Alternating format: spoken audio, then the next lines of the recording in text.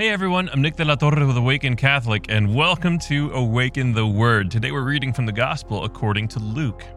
Now during those days he went out to the mountain to pray, and he spent the night in prayer to God. And when day came, he called his disciples and chose 12 of them, whom he also named apostles.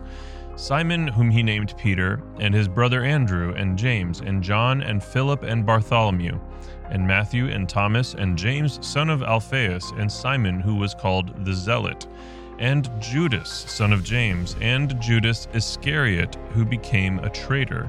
He came down with them and stood on a level place, with a great crowd of his disciples and a great multitude of people from all Judea, Jerusalem, and the coast of Tyre and Sidon. They had come to hear him and to be healed of their diseases. And those who were troubled with unclean spirits were cured. And all in the crowd were trying to touch him, for power came out from him and healed all of them. In today's gospel story, our Lord and Savior, Jesus Christ, blessed be his name, calls his apostles by name. Now, these are men that were just going about their business, doing their thing, living their lives. They had careers. We got fishermen over here, tax collector over here, but their lives were as directionless as it could be without the Messiah, right? You're waiting for the Messiah. And then the Messiah presents himself and he calls them by name. We too, so many of us, are looking for a reason to exist, are looking for salvation in essence. And many of us may not even realize that that's what we're looking for, but we're looking for direction. We're looking for meaning. We're looking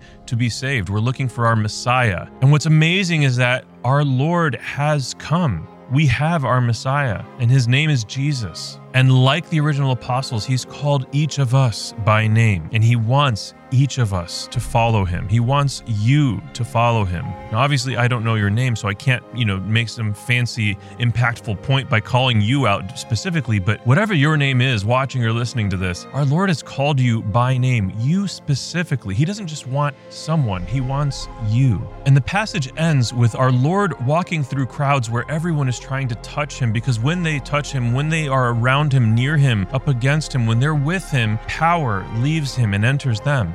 So our Lord has called us by name and then given us a way to commune with him in the sacraments, most explicitly in communion, in Holy Communion, the Holy Eucharist, where we can physically receive him and receive everything that he is, his power, his love, his grace, his mercy. So my invitation to you today is answer that call, follow him with your life, and receive him in Holy Communion and live a sacramental life. I have been Nick. This has been Awaken the Word. And before you go, I just need you to know that Jesus loves you.